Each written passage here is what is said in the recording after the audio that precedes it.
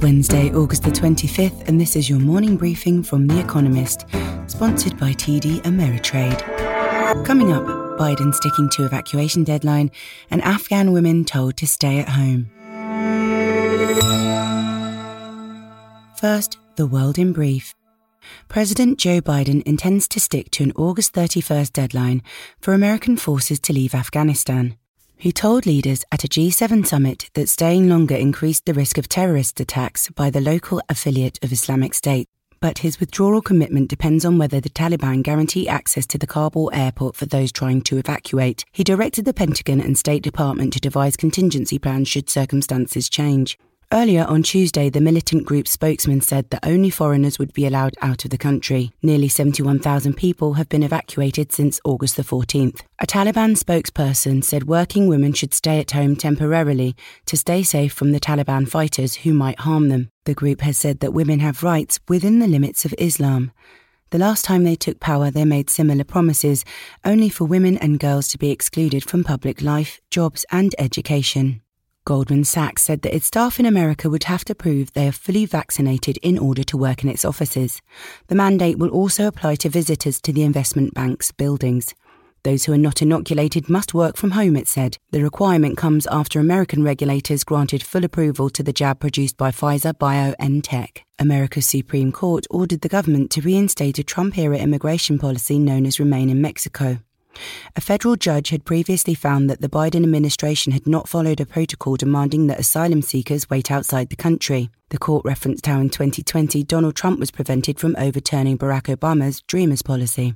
America's House of Representatives approved a $3.5 trillion budget blueprint to expand the social safety net and address climate change. It also agreed to vote no later than September the 27th on a separate infrastructure bill worth $1 trillion that has already cleared the Senate. The progress marked a breakthrough for Democratic lawmakers. Disagreement between moderates and progressives over the voting schedule had threatened to derail their agenda. Hakainde Hichilema was sworn in as Zambia's new president. He won a stunning election victory on August the 12th, beating the incumbent by about 1 million votes, despite well-grounded fears that the process would be rigged. At his inauguration, the former businessman promised to focus on restoring macroeconomic stability after the country defaulted on its debts in November. Joblessness in South Africa rose to 34.4% in the 3 months to the end of June, up from 32.6% in the previous quarter. This is the highest level since the government began to collect data in 2008. Women and black people were especially prone to be out of work. The pandemic has destroyed many jobs, but the vestiges of apartheid and dubious labour policies caused mass unemployment long before the arrival of COVID-19. And fact of the day, $3 billion, the amount India spent bolstering the American-installed regime in Afghanistan. While the Taliban takeover is a humiliation for India, it is a victory for Pakistan. And now, here's today's agenda. Merely Players, gaming's big gathering. Gamescom, Europe's annual video gaming conference, begins today, online only as an anti-COVID measure. Developers will show off titles such as the latest LEGO Star Wars and swap industry gossip. Hardcore fans will enter a cosplay contest. The fancy dress, however, belies a serious business. Global gaming revenues will reach $150 billion this year, more than video streaming and music combined, reckons PwC, a consultancy. During the lockdowns of 2020, adults upped their gaming time by 30%. More than any other type of entertainment. Americans aged under 25 rate video games as their favourite pastime. The biggest source of future growth may be the gamification of other industries. Netflix will have games on its video streaming service within a year. Earlier this month, Ariana Grande, a singer, staged a concert-cum-game on Fortnite. Roblox, another gaming platform, hosted a virtual luxury product launch for Gucci in May. In the future, it will never be game over. No escape, the plight of Rohingya worsens. To avoid persecution in Myanmar or being cooped up in refugee camps in Bangladesh, increasing numbers of Rohingya Muslims have been trying to escape by sea.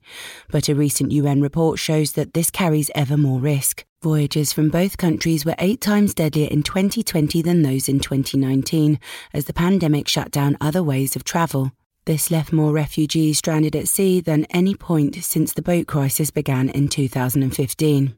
It is now 4 years since Myanmar's armed forces expelled hundreds of thousands of Rohingya from their homes in what has widely been called a genocide. Nearly 1 million Rohingya live in 34 refugee settlements just over the border in Bangladesh, and their situation has deteriorated sharply since the imposition of COVID-19 restrictions by the Bangladeshi and other regional governments. The pandemic shrunk the number of aid workers by 80% in the camps, fueling hunger and poverty, while violence penetrated by gangs has soared, forcing more Rohingya to take their chances across the Bay of Bengal.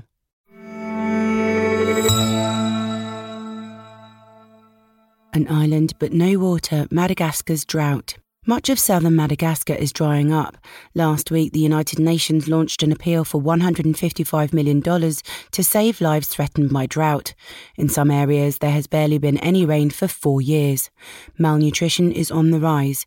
Desperate, hungry families are selling their underage daughters to buy food. With an eye on COP26, the UN's upcoming climate change conference, some of its officials argue that the drought makes the Malagasy people the victims of excessive carbon emissions produced by industrialised countries. There is an element of truth in that, but this traditionally drought-prone region has been ignored by the country's government for decades.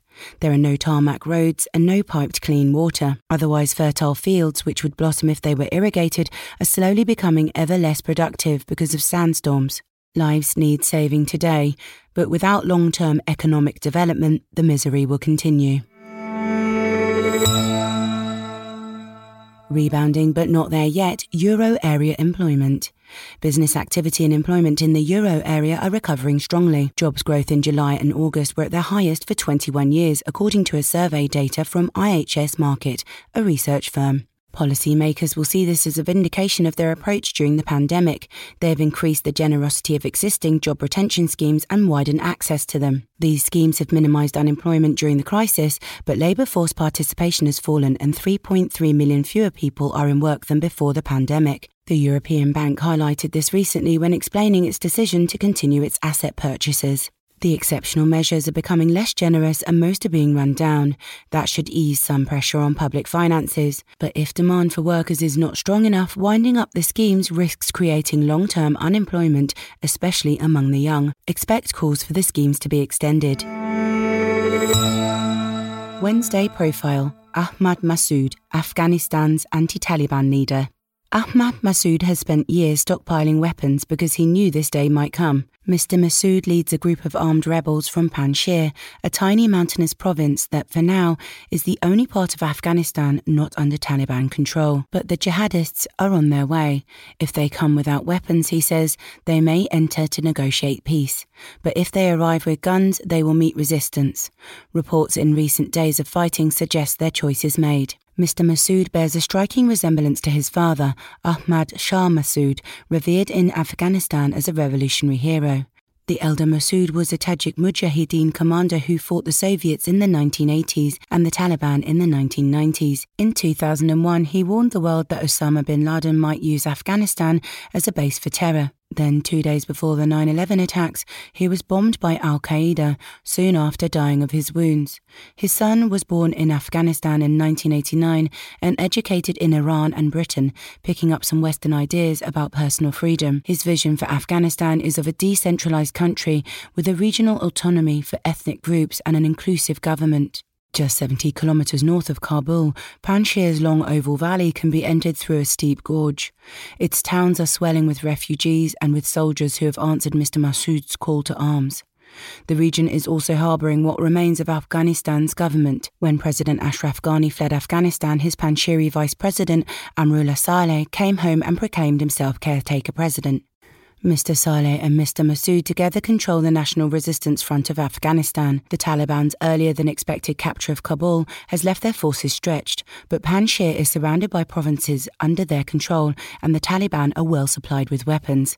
Mr. Massoud has acknowledged that his own store of arms will not last long. He will be unlikely to get any help from America and its allies while the Taliban cooperate with their evacuations from Kabul. One of the last glimmers of hope in Afghanistan may soon be gone. Summer Quiz, Week 6. Ready to beat our baristas yet again in our summer quiz? For week 6, we'll again serve up a daily question. On Thursday, your challenge will be to give all 4 answers and tell us the connecting theme. Email your responses and include mention of your home city and country by 5 BST on Thursday to editor-espresso@economist.com. We'll pick randomly from those with the right answers and crown one winner per continent on Friday. Wednesday, which is the longest running play ever in London's West End. Finally, here's the quote of the day from Johann Gottfried Herder, who was born on this day in 1744. "We live in a world we ourselves create." That's it for The Economist World Briefing, available every weekday and on Saturdays. You can hear interviews and analysis from our journalists, including our current affairs podcast, The Intelligence, by searching for The Economist on your podcast app or asking your smart speaker to play the latest Economist radio podcast. And as a subscriber, you have access to each week's full edition in audio. Just download the Economist app on your mobile device to start listening.